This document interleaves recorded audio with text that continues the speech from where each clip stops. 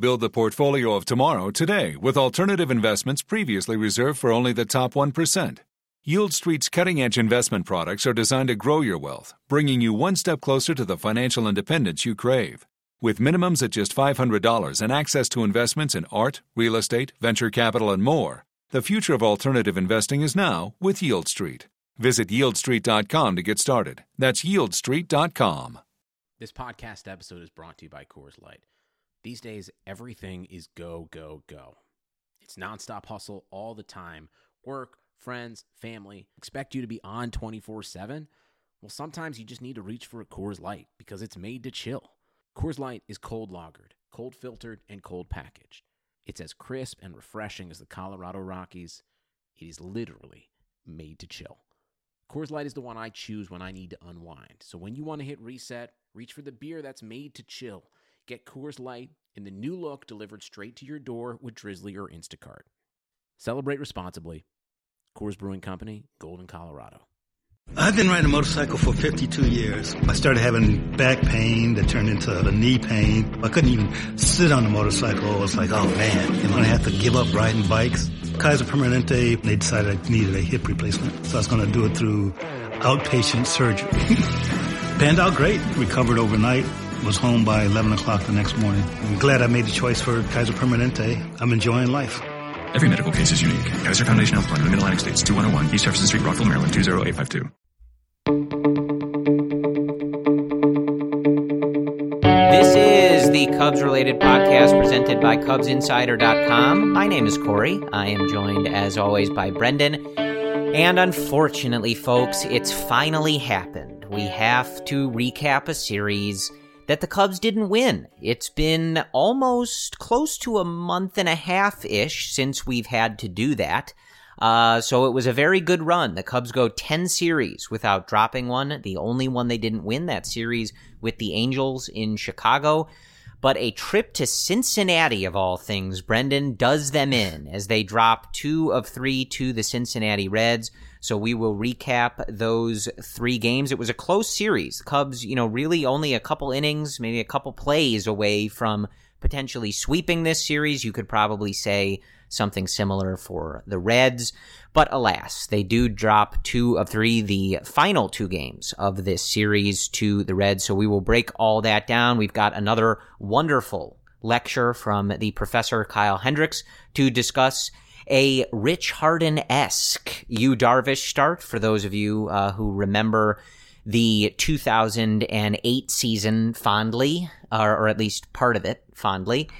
And we will talk a little bit about the lineup. Joe playing a little bit of shuffling with the lineup in the finale on Thursday, tossing around some different ideas with various members of the media corps, and we will talk about all of that. So let me jump into these recaps right quick. We will try to keep it quick, give you the lay of the land of what happened with the Cubs and Reds over the last few days, and then we will move on to our lengthier discussion.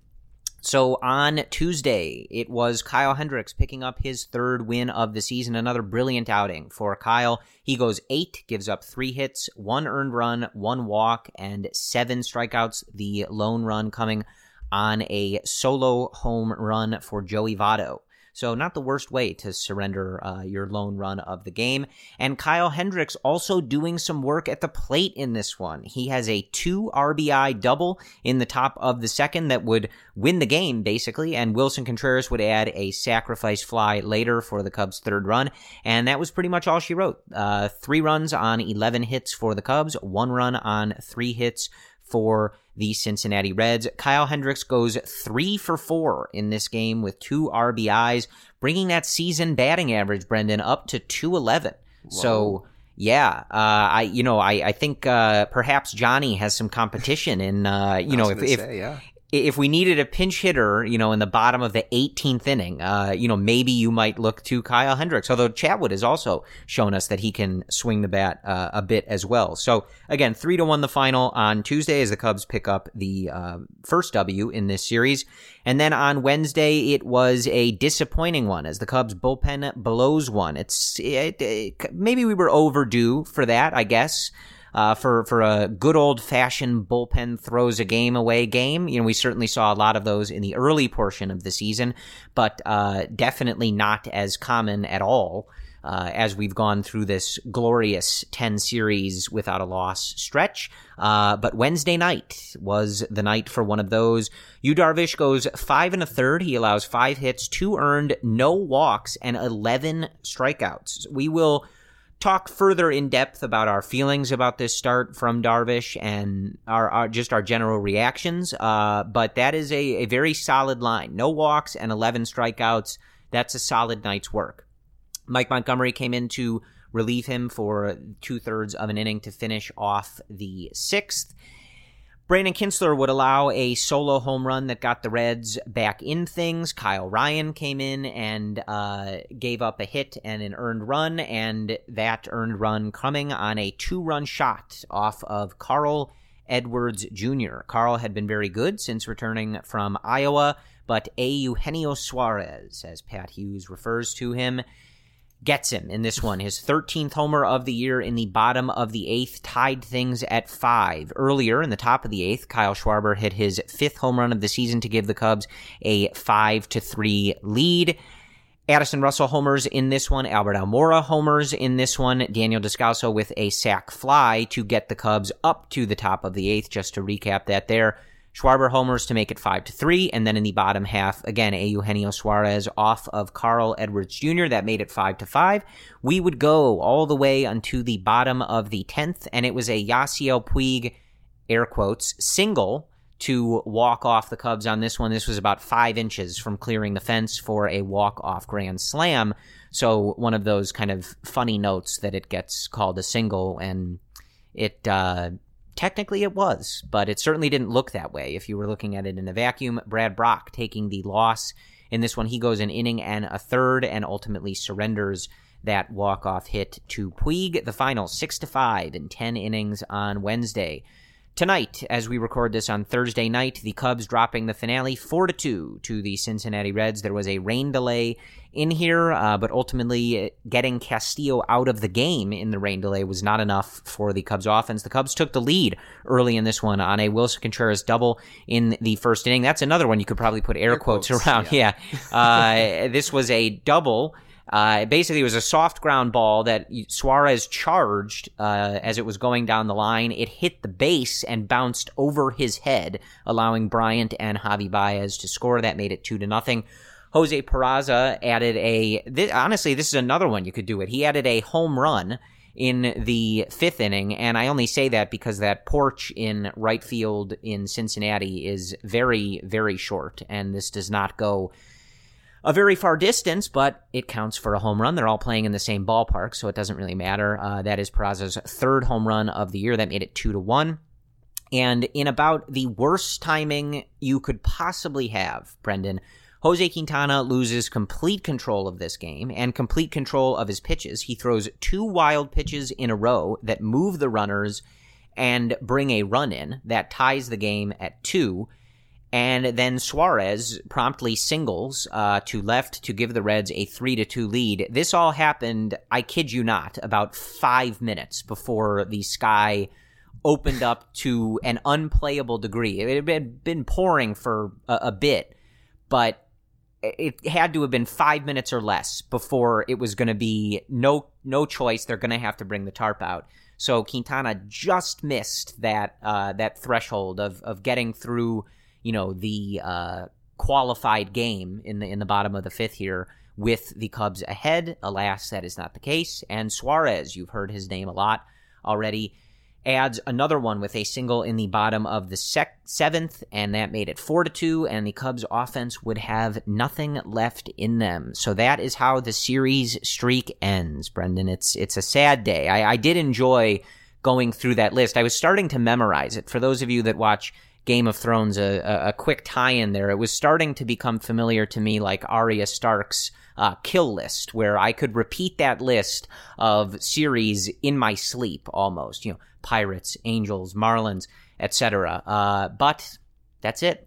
It ends. The Cubs are now 9-1-1 in their last 11 series. That'll have to be good enough for us, Brendan. But I'll throw to you first. Before we jump into the Darvish thing, I did just want to say that, we talk about these series and that long stretch, and this was an annoying series, no doubt. Assuredly, however the Cubs dropped a series after a stretch like that, it was almost guaranteed to piss us all off, right? You just... For whatever reason, you just kind of become accustomed to them winning these series, them playing really good baseball, and whether they got blown out in this series in 2 games or lose 2 close games like they did, I think either way it was going to bother all of us and just leave us with that sour taste we've talked about before. But I do just want to contextualize all of this before we jump into kind of the issues of the day and say that was a really impressive stretch of baseball. And I think that we can be annoyed at how these games were lost. I mean, certainly, tonight Quintana throwing wild pitches that let the Reds into this one, giving up hits at the worst time, the offense not performing as well as we would like. We can talk about all that and feel that way, but don't lose sight of how good this team has been playing and what that stretch just was. Losing 1 series in 11 attempts, especially against the caliber of teams that the Cubs have gone up against in this stretch. Again, playing the Diamondbacks twice, the Dodgers, the Cardinals, the Brewers. This was not an easy stretch of baseball by any means. They faced some good pitchers throughout this run. They unfortunately have a few more good pitchers to face coming up over the weekend here in Washington.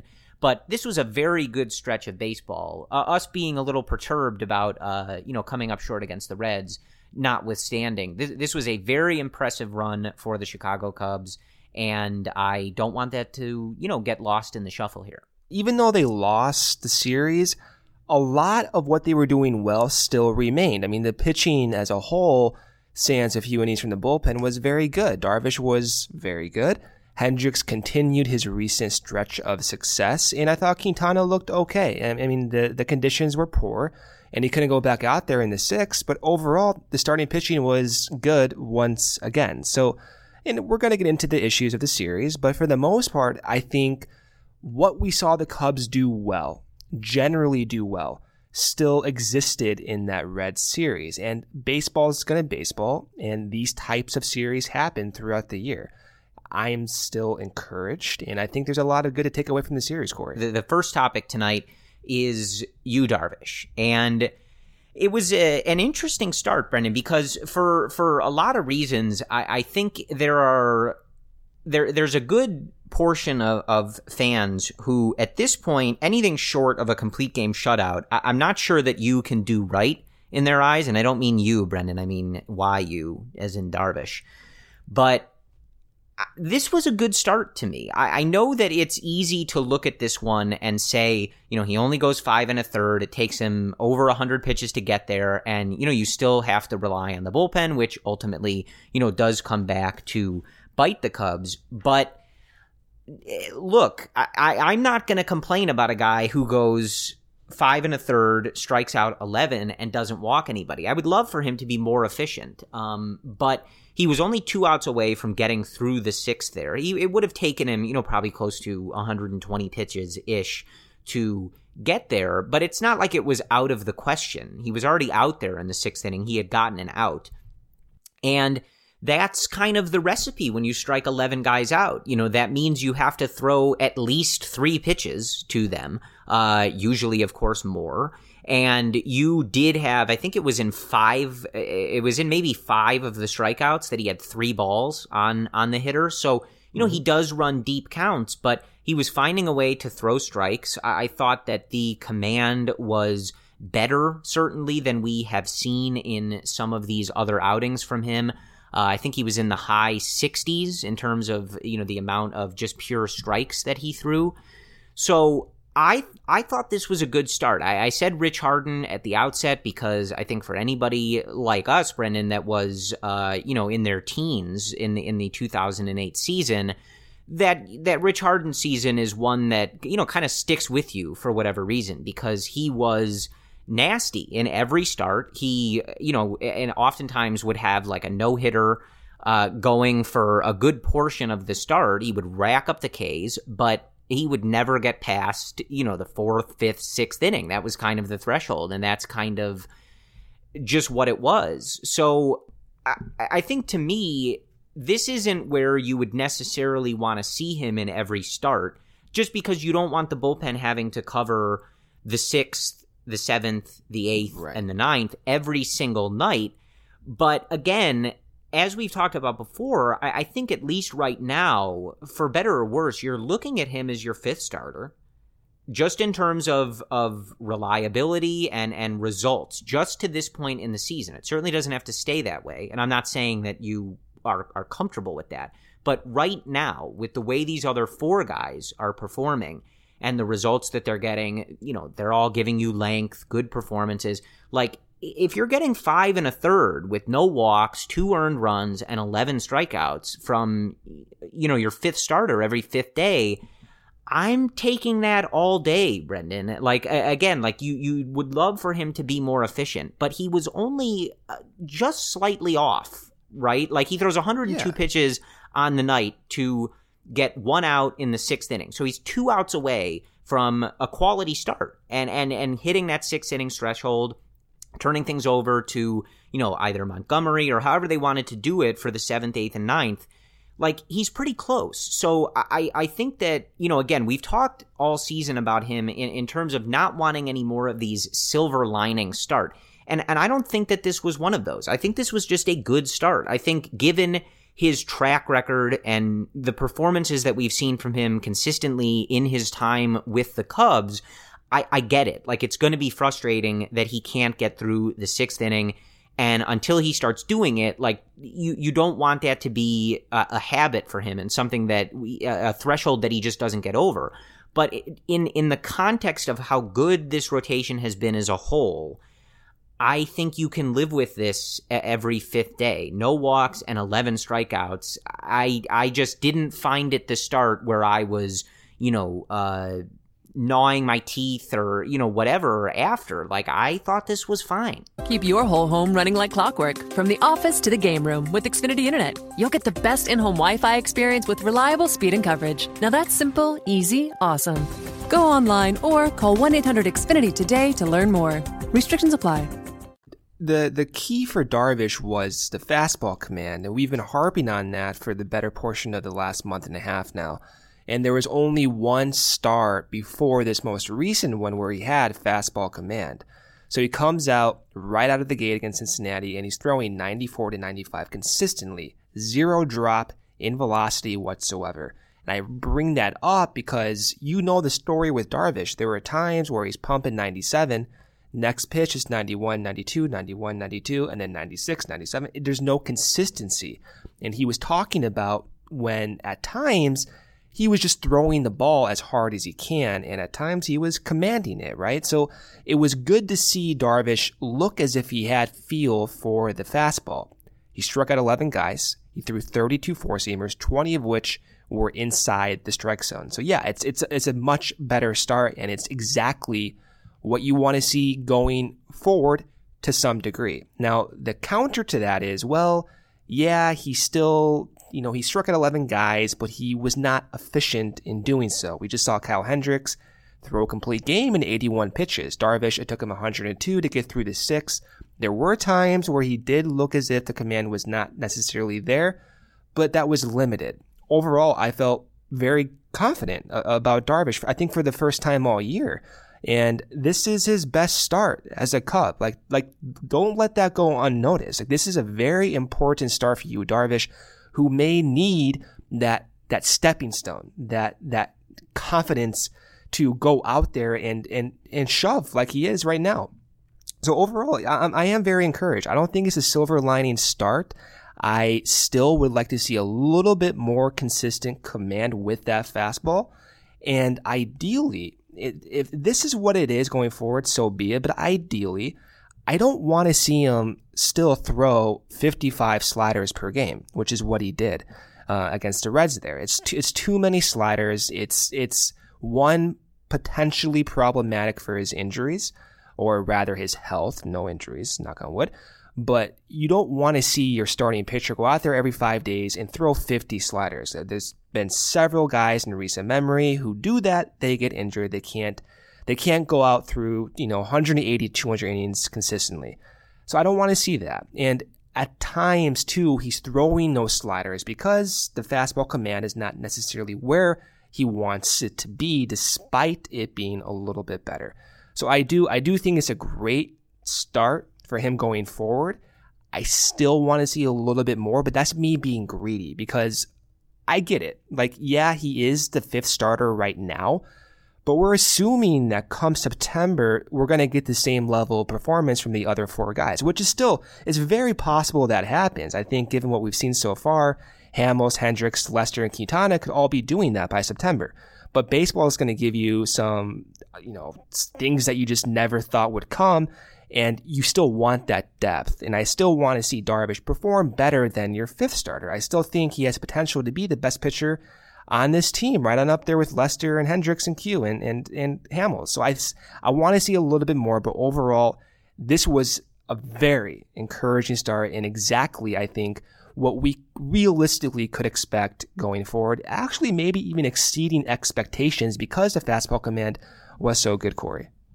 Yeah, and I think one thing that stood out to me from the post-game comments was both Maddon and catcher Taylor Davis, who earlier today was optioned back out of the Major League team in favor of Victor Caratini. Yeah. Just a housekeeping note there. But they both talked about how close he seems to be to, Maddon keeps calling it this like epiphany that will kind of push Darvish forward and just let everything lock in. I don't understand what Maddon means by that. Like what is that a mental thing? Is it a mechanical thing? Like epiphany? Like I just don't understand that. I think he's basically using a different word for kind of like getting in a groove, just like, having a good feel for things and being able to kind of go on a run. I think sometimes Joe says stuff where it's anybody's best guess as to what exactly he's talking about. So, but I think that's what he means, that like, and what I was getting to is that one thing that you talked about in particular is slowing the pace down and taking his time.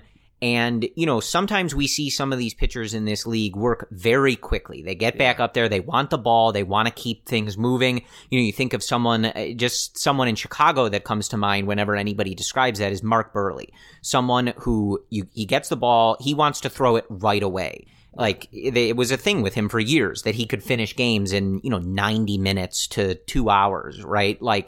And Darvish said afterward, that he's not like that. He likes to have his own pace, be convicted in what he's doing. And, he's not out there to speed things up for the sake of the game. This is probably like Rob Manfred's worst nightmare, hearing you, Darvish, say this.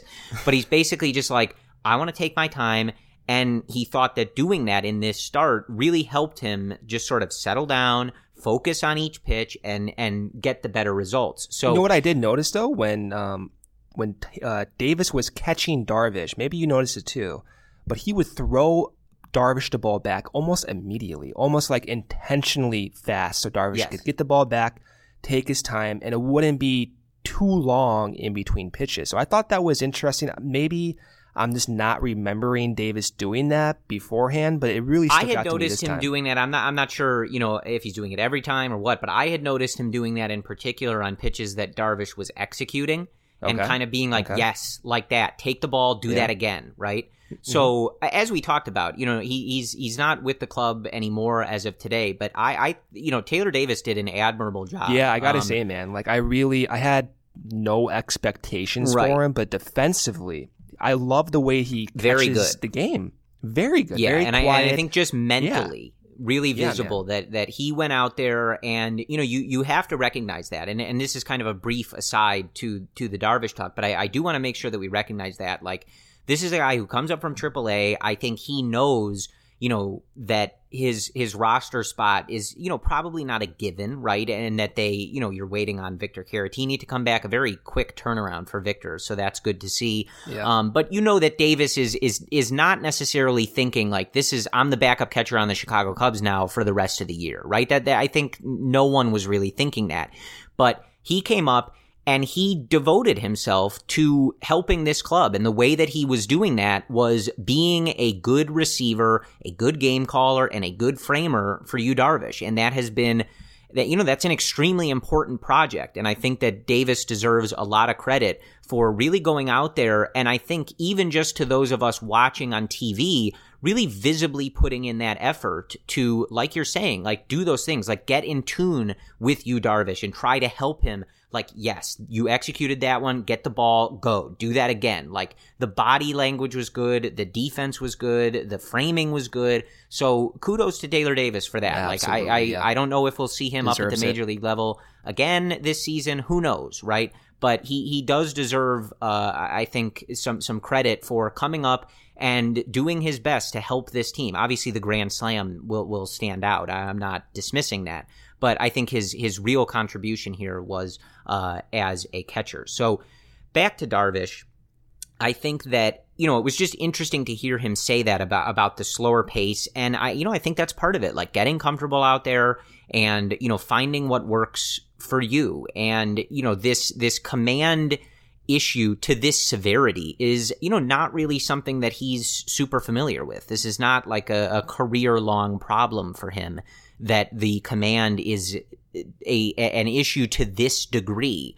So, sometimes it's just as shocking to the system of the pitcher as it is to all of us watching it. And, again, nobody wants to hear it, but sometimes these things take a little bit of time to figure out. And I think as long as he's, we had, expressed kind of concern after the start prior to this, like, we can't deal with these short outings, like all these walks, like walking the bottom of the order. But as long as you're seeing those improvements and seeing things tangibly moving in the right direction, I think that you can at least be confident in hoping that we can ultimately get to that point where he's delivering these types of starts or even better starts than this on a consistent basis. And that was my problem before too, that the reason I was so discouraged by Darvish was he was showing no signs of progressing. So outside of that second start, he could not throw a fastball for how many starts was that? Like 4 or 5 starts, whatever it was. Very up and down. Yeah. So this is like the first one where you're looking at and you're thinking, okay, he's looking good. This is very familiar for Darvish. Let's go. Let's continue it in 4 days and see where it goes. So it's a huge relief, I think, for me, because it's finally one sign where it looks as if he's on the right trajectory to get it back. We'll break this down on Sunday, I think, because it's not the next series. But I do want you all to prepare yourselves for what will be certainly a day in our lives, Brendan, online. And that will be on Monday at Wrigley Field when the Philadelphia Phillies come to town. And I don't know what we're calling this one, Brendan, because we all know that the Brendan Bowl is Jose Quintana versus Jhoulys Chacín. Though at least this year, especially in terms of their overall numbers, that has definitely switched. Chacín is not having a good year, and Quintana is having a very good year.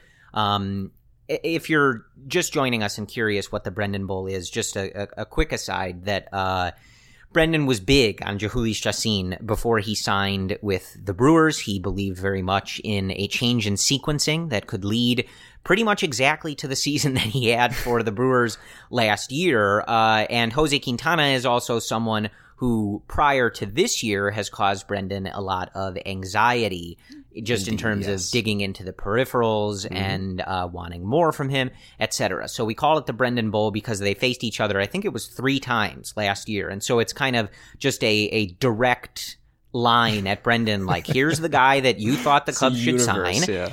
And here's the guy that the Cubs have. So let's see how this works out for you, Brendan. Jeez. Yeah, so I don't know what we're going to call this one, folks, because I don't know that this is unique to either me or Brendan, though Brendan is a big Arrieta guy. Oh my God, I miss him so much. But Monday at Wrigley Field, it would be the first time that one Jake Arrieta, you may remember him, you better not have forgotten him, I say that in jest, but you may remember him from the 2016 World Series championship Chicago Cubs. World Series champion? Yes, correct, yes. Yeah, I think threw a couple big games for this team in his time here. Yep.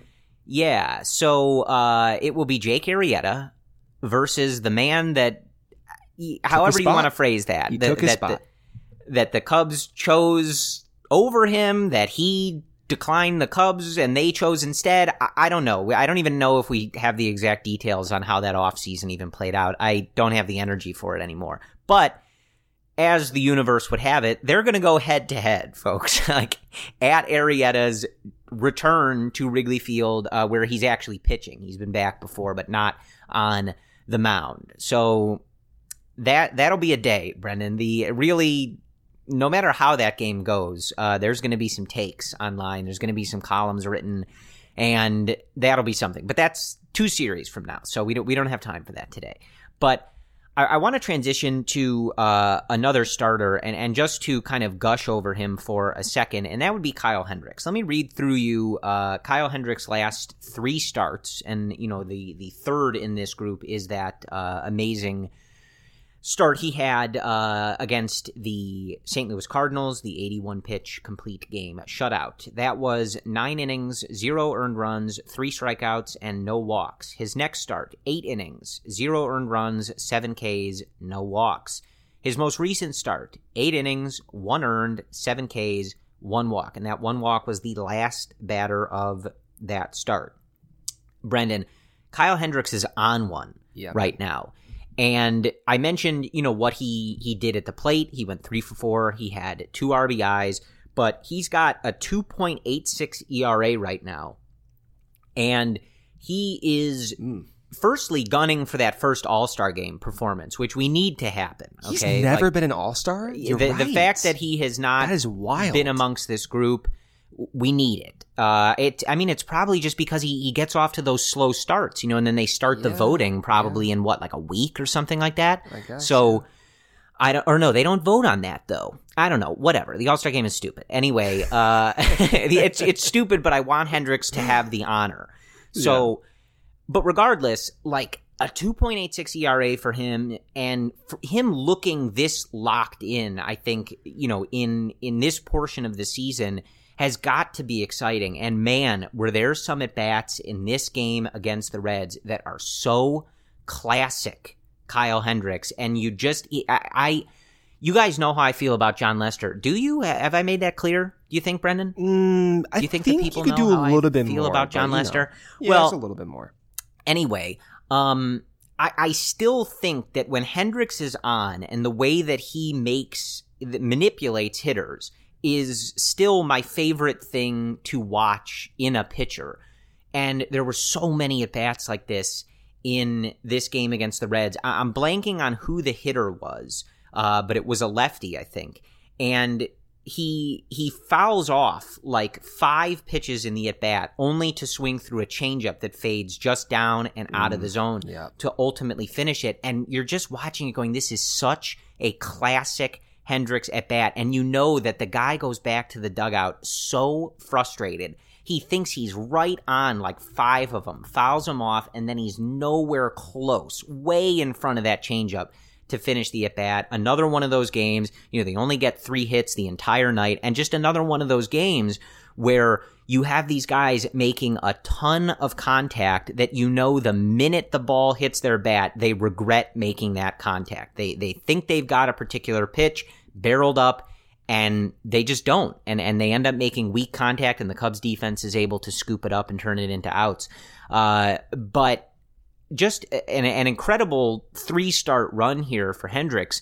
But I think it's got to have you excited that he is pitching this well to go along with what Quintana's doing, Hamels is doing, and obviously what Lester is doing. But we've seen Hendricks go on runs like this before. We've seen him have seasons like this before. And, the potential that this guy has if he's able to deliver these starts on start-by-start basis. And his velocity is right in line with what he was showing in 2016. And not only that, but his release point difference between his changeup and his sinker is indistinguishable right now. Whereas in the first few, I think 3 to 4 starts, there was a kind of separation between the two in terms of where he let go of the pitch. And so when you combine Hendricks' velocity increase and his ability to disguise the changeup and sinker, kind of like the tunneling phenomenon that you always hear about. Yeah, elaborate just for a second. Elaborate on why it's so important that those release points are, indistinguishable. It's why Hendricks is who he is. Like, he's getting away with throwing 87 to 88 because he disguises every one of his pitches extremely well. It's what Greg Maddon used to do. So imagine, you let go of the baseball and it kind of goes through this imaginary tunnel, right? There are some pitchers in the league who have really good stuff, but they let go of their different secondary pitches and fastballs at different points in the air. So sometimes if the really good hitters in the league, they can pick up on that. And the really good hitters in the league, sometimes they look for that. But for Hendricks, he's letting go of the changeup and sinker at the exact location, basically. And we show this on CubsInsider.com, but again, in the first few weeks in April, there was a bigger separation. And not surprisingly, that's when he was getting wrecked. And he was throwing 85 to 86 in the process. It's no surprise that he was getting hit hard. And now it's no surprise that he's pitching well because he's doing what he did in 2016 when he basically, was one of the most efficient pitchers in the league at a 1.99 ERA. That's who Hendricks is. And so to see him go out there and do that, basically flip the switch unexpectedly so fast, is a great sign. And it gives you more confidence going forward that he can repeat these types of starts. Because there's always, maybe it's just like my false perception, but the guys who don't get those massive strikeout rates, some fans don't trust that. They trust, guys who are like you, Darvish, or who are like Noah Syndergaard, who can get a lot of whiffs. They don't like giving up a lot of contact. But for Hendricks, he induces that weak contact because, like you were just saying there, you can throw a sinker in one portion of the zone, throw a changeup, it looks like the exact same pitch, and they just miss it. That is no fluke. There is a reason why they are just missing that. So to see him do that and then get the whiffs at the same time in different at-bats, that's how we're always going to remember Hendricks. Baseball Prospectus described him as like a miniature Greg Maddon. And the reason is because he was doing what Maddon used to do against the Reds, and that's tunneling, that's disguising your pitches, that's optimizing sequencing. That's who Hendricks was, and that's why it was so encouraging to see him do so well.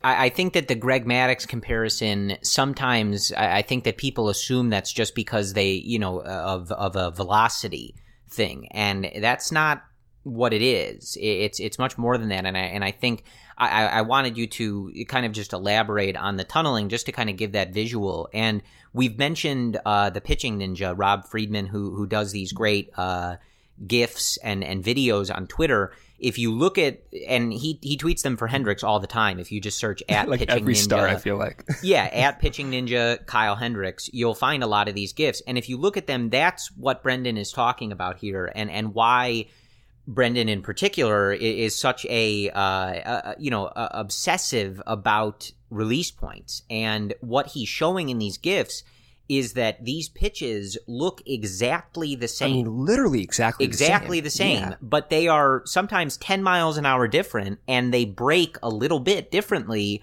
right when they get to the plate. And I think that those GIFs are always a great explanation. I always show them to people whenever they say, why did he swing at that? Right? And I always go to the Pitching Ninja and I say, I'll show you why he swung at that. Yeah. Because he swung at a slider or a curveball that was 5 inches out of the zone because he just saw a fastball that went to the exact same spot until it didn't. And he thought he was looking at the fastball again because it's coming from the same place. It's following that same path. And it's too late when you eventually pick up the difference in velocity and spin. So if you're looking for a more visual example, I think the Pitching Ninja has a lot of good ones. And I know Brendan had tried to illustrate this at CubsInsider.com. as well. But I other than that, I think that's pretty much all there is to say on Kyle Hendricks. It's just been a really great run for him, and you get excited when you see him pitching this well. It just gives you a lot of excitement and hope for what he's going to be able to do as this season continues to roll on, because he just is in the zone. He's working on all of his levels. He's doing his thing, and it's going to be really exciting to see if he can catch John Lester in terms of the MLB's ERA lead. I think that's a race that everyone in America will really get attracted to, I think as baseball is looking for ways to bring eyes to the game, I think a John Lester, Kyle Hendricks ERA race is the way to do it. Yeah, Absolutely. is exactly the thing to do it. But I want to transition now, Brendan, to a pretty broad topic, and that is the Chicago Cubs lineup. Mm-hmm. And it's an interesting spot that the Cubs find themselves in, because Rizzo is still dealing with his back thing. Joe Maddon said today on Thursday, as you guys are listening to this on Friday, there may have been further updates on this, but that he might get back out there tomorrow, but probably Saturday at the latest. So again, we talked about this. He deals with his back thing almost every year. It's, if you have those back injuries yourself, that they just kind of pop up. They're kind of relentless, and you just got to get through it, right? Yeah. And he swung a bat before that last game too. Yeah. So this isn't, he's not like in a really bad place or some lengthy thing, but it just, you want to let him rest up and make sure that he's comfortable out there. But I throw that out there because obviously they're missing one of their best hitters. So that's important to note, when you look at these last few nights, the run's not exactly, the floodgate's not open, but an interesting spot that they find themselves in the lineup. Joe Maddon tried Jason Hayward at the leadoff spot to just kind of mix those things up. Daniel Descalso was dealing with the ankle thing. He's recently, gotten back out there in the field, so I think he's, back to being healthy. But his numbers have taken a pretty significant hit since the beginning of the season. And they have not necessarily been, they don't try Almora up top against righties for sure. And, he's been kind of in and out of that leadoff spot against lefties. And so they try Hayward there, but Hayward is in the middle of a wild slump right now, Brendan. And I think that, some of it is certainly bad luck. He has definitely a couple balls in this Cincinnati series that come to mind just off the top of my head that, certainly deserved to be hits. One down the first baseline tonight. I know he had an Oppo line drive that, is right at the left fielder yesterday, but, well-struck balls that are just finding gloves. But his numbers have taken a drastic turn. His batting average is down to 235. Yeah, that was shocking. That's crazy. Man. I'm like, am I reading this right? isn't, and just to clarify, this isn't one of those like, oh, Hayward sucks again, like thought exercises. Like, we're not doing that. I told you guys we're not going to do that. we're not doing this anymore. I don't know what Hayward is. That's my definitive answer on this, pretty much till the end of time. But this is more just to say this is a bad stretch, one that probably doesn't deserve to be this bad, but I'm just pointing out that it has plummeted his numbers. This stretch and this slump that he is in has totally killed that brilliant start that he has just in terms of his overall line. Though I will say that as it stands right now, his WRC plus, remember, 100 is league average. 99 is below, 101 is above. He's dead on at 100. So on the whole for the year, he's been a league average hitter with his glove and base running. You would certainly live with. It's just a shame that a stretch like this, and you told me before he was like 4 for his last 55. Yeah, something like that. Like whatever it is. I mean, it's cutting hairs at this point. He's like 4 for his last like 57 plate appearances. Yeah, I mean that'll tank your numbers, bro. Yeah. Like and even when we have seen him, not put up good seasons with the Cubs, 235 would be close to like that 2016 season. Like that's how low of an average that is. Like, and just certainly not what you would expect out of him. He was at 270 last year. So it's just to say that a slump like this can really damage your numbers. But after the 2 tries with that, he goes to Kyle Schwarber on Thursday, and he kind of noted, like, I'm kind of moving off of Hayward there while he's in this slump. I don't think it's best to, put him up at the leadoff spot, even though I think as long as he's not, in a slump like this, I think Hayward has a lot of merits to be in the leadoff spot. He's got a good eye. He can take walks. He's got good speed. So, I think that there's some merit there to him being up there, just as I, see some merit with Schwarber. But what I wanted to ask you specifically was on a quote from Maddon where he says that, and this is from Jordan Bastian at ML Bastian on Twitter, and he says, quote, Maddon has considered moving his 2-3-4 hitters, that would be Chris Bryant, Anthony Rizzo, and Javier Baez, to the 1-2-3 spots in the order, but said, and this is a quote from Maddon, I'm not there yet. Jordan goes on to say Schwarber at number 1 was partially due to history versus the starter Castillo, partially due to recent on-base numbers. He said he may get a few starts there, but Maddon wanted to ease off Hayward as well. So I guess this is all a roundabout way to say, and it is worth again reiterating that the Cubs couldn't really have planned for this Ben Zobrist situation. He's still out indefinitely. We don't really have any timetable on that. I don't know that there is one. It's up to Ben pretty much at this point.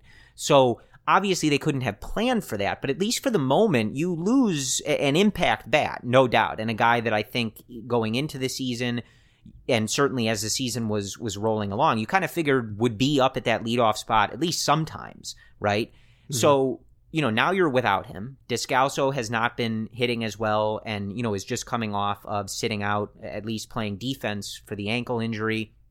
And you tried Hayward there, but he's in a massive slump. Schwarber's been getting on base, and I know you were looking at those expected averages, and, Schwarber has deserved better than the results he's gotten. But his overall numbers are not where you would like them to be. So what do you think about the structure of this lineup going forward? And what do you think in particular about the suggestion, though Joe said he's not there yet, but the suggestion of basically just moving the guys up and saying, we're going to start with Chris Bryant, Anthony Rizzo, and Javi Baez, and we'll figure it out after that? It just doesn't feel like summer without an ice-cold Coca-Cola in your hand. Stop by your local convenience store today and grab a 20-ounce bottle of Coca-Cola or Coca-Cola Zero Sugar. Or pick up even more delicious refreshment with a 20-ounce bottle of Diet Coke, Sprite, or Fanta.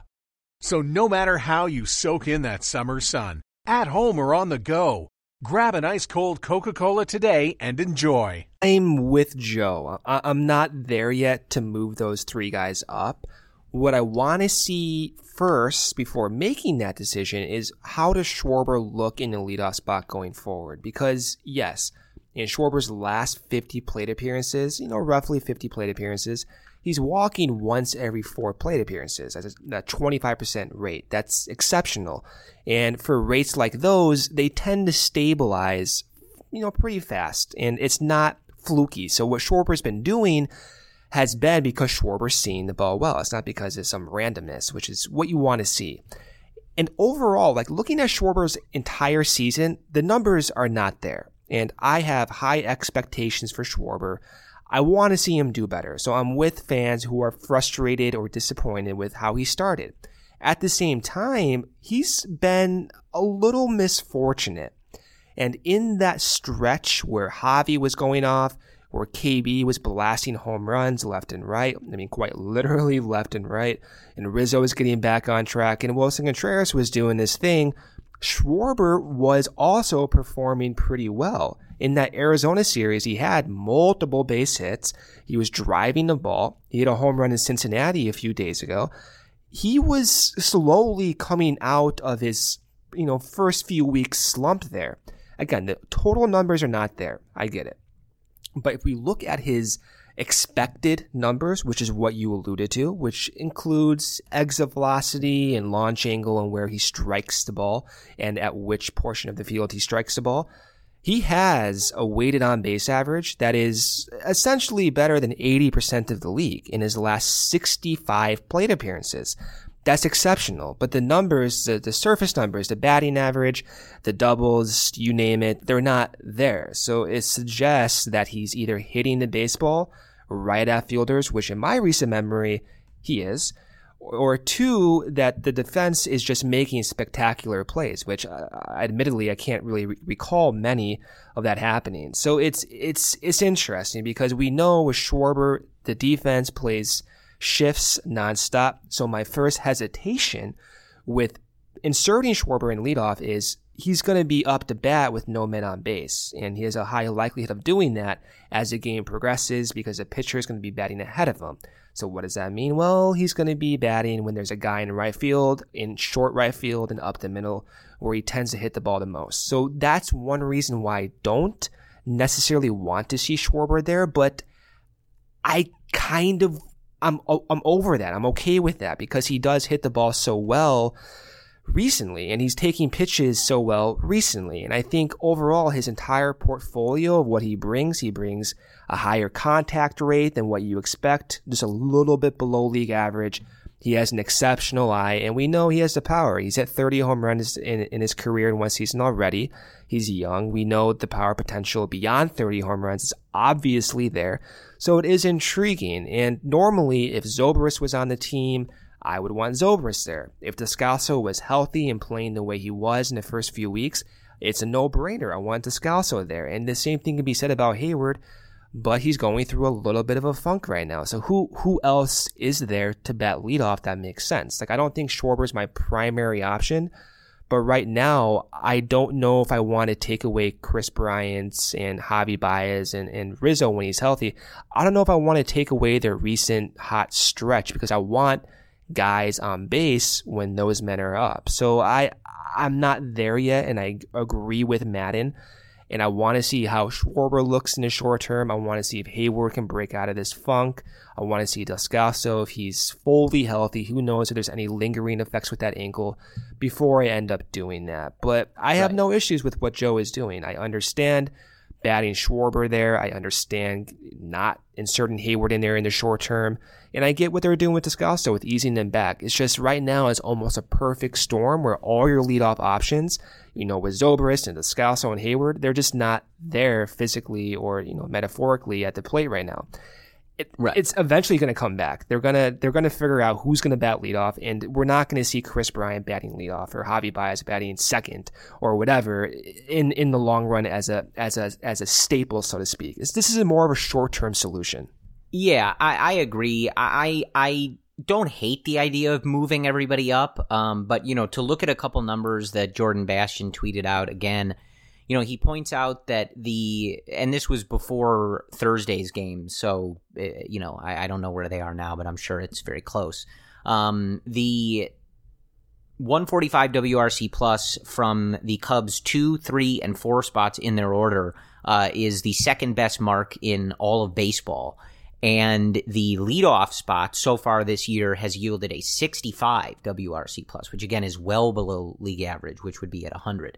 So I agree. Like, I think that when you're getting that type of production with those guys in the 2 through 4 spots, it's tough to be convinced to mess with it. And then you'd also have the issue of if Bryant is leading off, who's hitting 9th, right? And I know Joe loves to put the pitcher 8th, and that's fine. But, you don't want the pitcher hitting in front of Chris Bryant. So, you have to figure out that whole thing. But that's not good production out of the leadoff spot. So I understand why Joe is kind of playing this game of musical chairs and trying to figure it out, because you need better production than that. And it goes to say, we've talked about how good parts of this offense have been, how good in particular those 3 guys and Wilson Contreras have been. And if you had better production in front of them, right, you would see this offense doing even better things. And we went through this, I think, 2017, where Chris doesn't have as many RBIs.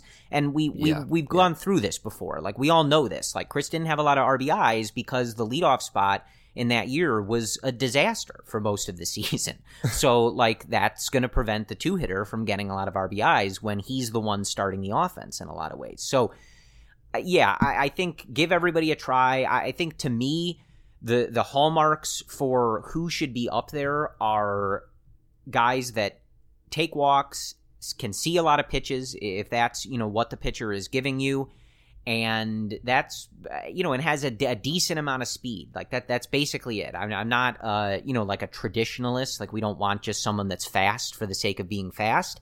But I think getting on base, working the count, and speed. And, oddly enough, yes, I do realize that I'm literally describing what Dexter Fowler would do for this team. I realize that, and there's a reason that that we all was the way it was. We all miss him. We know. Yeah, I mean, there's a reason that it was you go, we go, like that was a thing for a reason, and he's exactly that player. He's got some speed. He's not the fastest guy, but he's got some speed. He works counts, and he gets on base. Like, that's what I want. And, we've talked about, like, how I don't like Almora up there, and it's never to knock Almora. I like Almora getting out there. He made another phenomenal catch in this series that produced, a brilliant gif for him when he, like, kind of rolled over. He did, like, a barrel roll and then let out, like, a really loud yell. That's a phenomenal gif. It was a pretty sick catch. And it was an amazing catch. Yeah.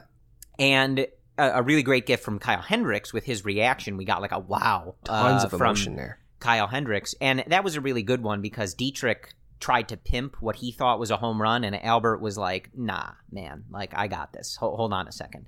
So that was fun. So I don't say I don't like Almora up top as a knock on Almora. I like him out there. I'm all for him getting the playing time to develop, and we've seen what he can do when he's hot and he's hitting the ball on a line, and he's hitting home runs. So it's not a knock on him, but it's just I prefer someone that is more likely to take a walk and work a 5, 6, 7 pitch at bat to start the game, and who can beat out those soft ground balls on the infield, and that's just not Almora. So I think that him being in that later part of the order is the perfect spot for him. I just don't love him at leadoff, but when you're getting that type of production overall from the leadoff spot, you got to keep trying things and see what sticks, because ultimately this team is too talented, and I think you have too many pieces on this team and throughout the system that you need somebody up there that can get on base and set the table for these 2 through 4 hitters that can allow you to start just doing more damage as an offense overall. And I'd be surprised too if one of Hayward or Descalso or even Schwarber to some degree can't secure a more consistent presence at the leadoff spot. I think ultimately my preference rather is Descalso. I'm a little surprised how polar opposite his recent performance has been compared to how he started the year. Something just doesn't look right for him. I don't know if it's just him getting back into the groove of things or if the ankle is still lingering on, but I was impressed in the first 3 weeks how Descalso played. So I just don't think having KB and Rizzo and Javi and Contreras slotted up one each is going to be a long-lasting thing. This is more of a short-term thing, and eventually, like you said, this team has so much talent that these things work its way out one way or another, whether it is even those 3 guys in the leadoff spot, whether it's Hayward or Schwarber or Descalso. Maybe it's someone else that pops out of nowhere. We just don't know. Long story short, this team has an insane amount of talent. They're winning these games for a reason because they have guys throughout even their bench who can perform and give you value, even if not everyone is clicking at the same time. So it's going to work its way out eventually. With that being said, let me preview the series against the Washington Nationals this weekend. And there's still time to get tickets to this series through SeatGeek with millions of live event tickets and a price match guarantee. There's no better way than SeatGeek. Search sports, live music, comedy, and more. SeatGeek has the tickets you're looking for all in one place. Why is SeatGeek better than the rest? A quick look at the App Store shows over 50,000 5-star reviews.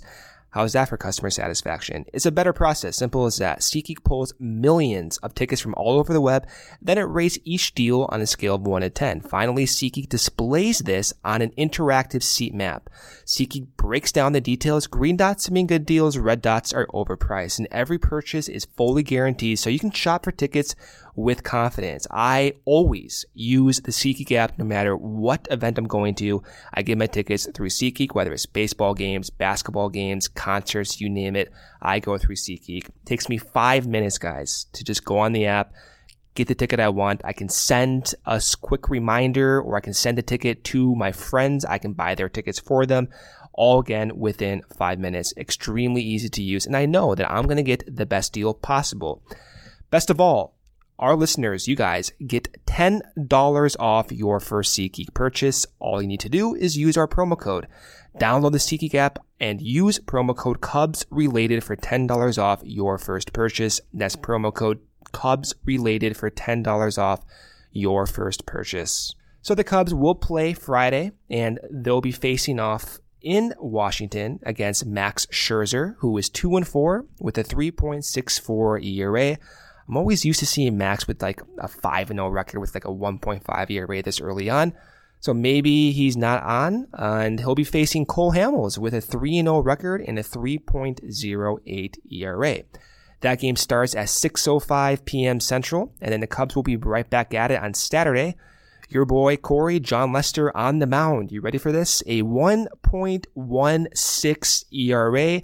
In our minds, that is the major league best, but he is not qualified for the short term. He's 3-1 this year. He'll be facing off against Steven Strasburg, who's 3-3 with a 3.63 ERA. Cubs are getting a lot of misfortune facing these pitchers recently. That game starts at 6:15 p.m. Central Time. And then they'll finish off the 3-game set once again, the third week in a row on Sunday Night Baseball. Kyle Hendricks will take the mound, going for his 4th straight insane performance, in my opinion. Hendricks has a 2.86 ERA on the year with that 3-4 record. And Jeremy Hellickson will face Hendricks, who's not doing too well to start this season. He's 2-2 with a 6.0 flat ERA. You may remember Hellickson from his days with Tampa Bay as well as Arizona and Philadelphia. So he's been more of a journeyman recently. He was known early on for having a nice fastball changeup combo. He's since adapted. He's not throwing as hard as he used to, but he's a consistent figure in this league, and he's always changing, so it may be kind of a tough matchup regardless. The Nationals are 18-25. The Cubs dropping 2-3 against Cincinnati. They're 25-16. Going into Friday, they're still half a game up on Milwaukee, and they are 3.5 games up on St. Louis. So that is the lay of the land there. I'm not really looking for any one specific player in this series. I am still looking at how Maddon utilizes that bullpen. They did give up a lead in that second game with Carl Edwards Jr. serving one up, which, by the way, I thought he looked pretty good that outing. That high fastball was kind of where he wanted to locate on that home run.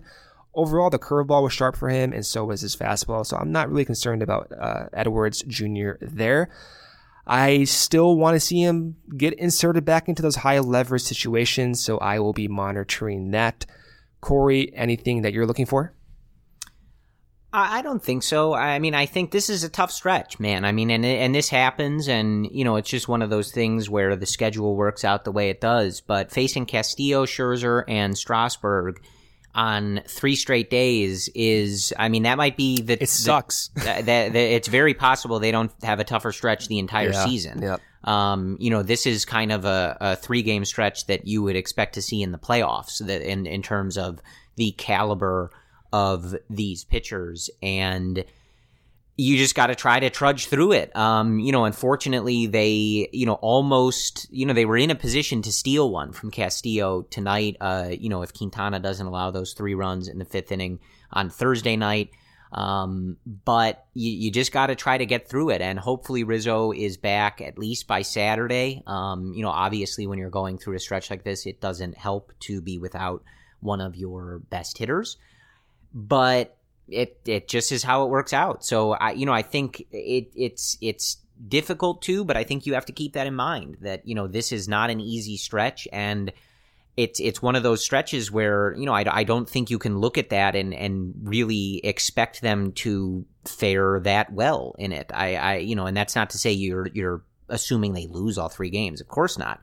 But these are 3 of the best pitchers in the league. And, you know, whether Scherzer's going as well as he can or as he has in the past, you know, he's still Max Scherzer. So it's still tough regardless. So I think, we just got to start another one of these streaks. Brendan, we cannot possibly allow them to lose 2 series in a row. Way. I won't hear of it. Nope.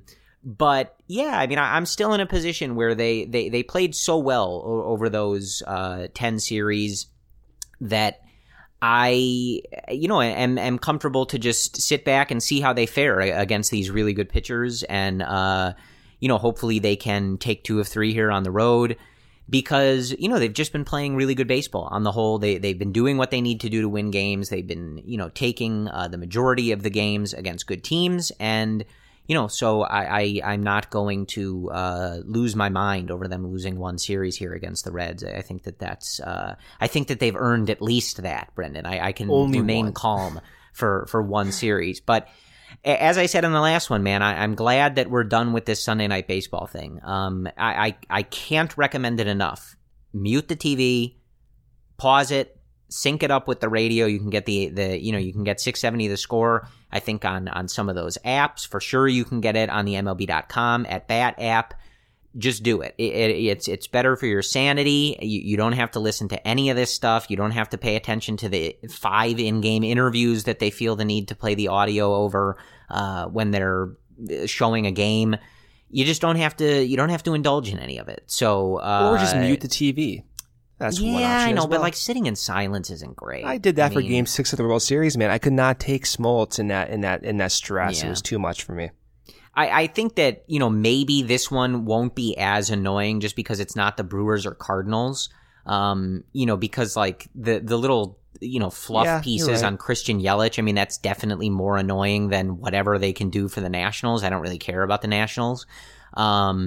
But it's just such an exhausting way to watch the game. And I really think that the disservice of it all is just, when you have people like you and I imagine most of you guys listening who, you're watching this team every day. You're in tune with this team. You're reading about this team on various sites, newspapers, etc. You're listening to this podcast.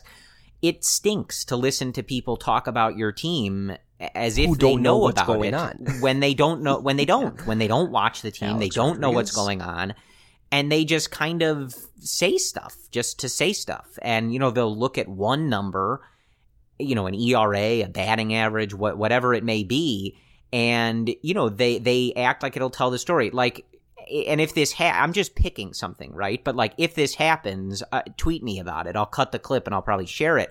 But I would not be surprised, just because we talked about it, that they look and they go, man, and it's another disappointing season for Jason Hayward on the north side, a .235 batting average. And that's the type of stuff you get on these national broadcasts, where it removes any context. Anybody watching Hayward knows he's in a big slump, but that he was putting up good numbers for at least a month of this season. He's hit some big home runs. Like, he's had a better offensive start to this year prior to this major slump than they might give him credit for. But the type of content you get on these games is that they'll look and they'll go, oh, 235, like, he must stink, and they just run with it. So it's just frustrating. I don't want to harp on it too much, but it really is just a frustrating way to watch the game. And I wish that they just get through it. Yeah, I wish that they just gave us the option to, like, turn on NBC Chicago or whatever, and you get Len. You don't have to watch on ESPN if you don't want to, like, and you can just kind of like move on with your life. But such is life. But yeah, this is a tough stretch in terms of the pitchers that the Cubs are facing, and I hope that they're able to, get through it. Like, let's try to beat one of Strasburg and Scherzer, and then take Hellickson on Sunday Night Baseball, win yourself another series, and start another streak here. Sounds good to me. And then we'll be back at it reviewing that Jake Arrieta matchup on Sunday night. I can't wait to do that. It's going to be something else there, Corey. That'll be a wild one. I am at the very least, and I know we'll get into this, I am at the very least looking forward to Jake being back on that mound. I hope he tips his cap when he goes out there. I mean, we'll talk about it later. That should be that's got to be something. Whoever, if it is Kyle who's leading off that day, or Jason Hayward or Albert Almora, whoever it is, take a step out. Yep. Let him get his moment. We need a good step out of the box there, and let the crowd have their moment with Jake Arrieta, because of course the last time he leaves the mound was against the Dodgers in that NLCS in 2017. You're gonna get me emotional over here.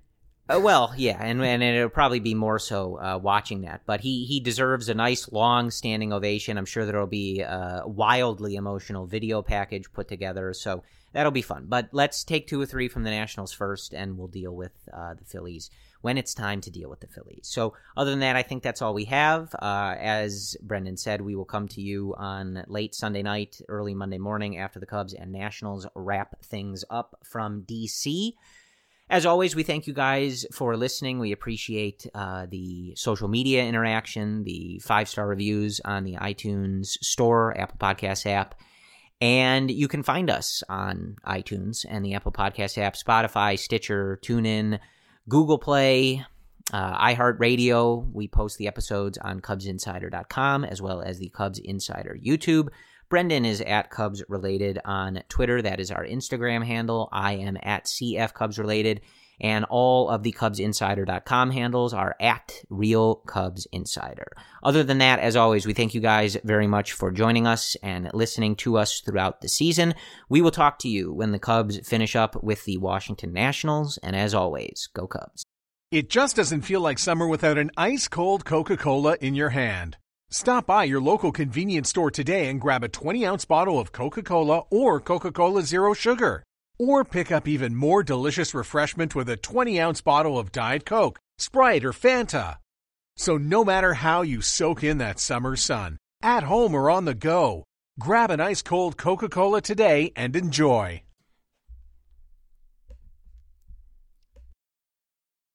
It just doesn't feel like summer without an ice-cold Coca-Cola in your hand. Stop by your local convenience store today and grab a 20-ounce bottle of Coca-Cola or Coca-Cola Zero Sugar.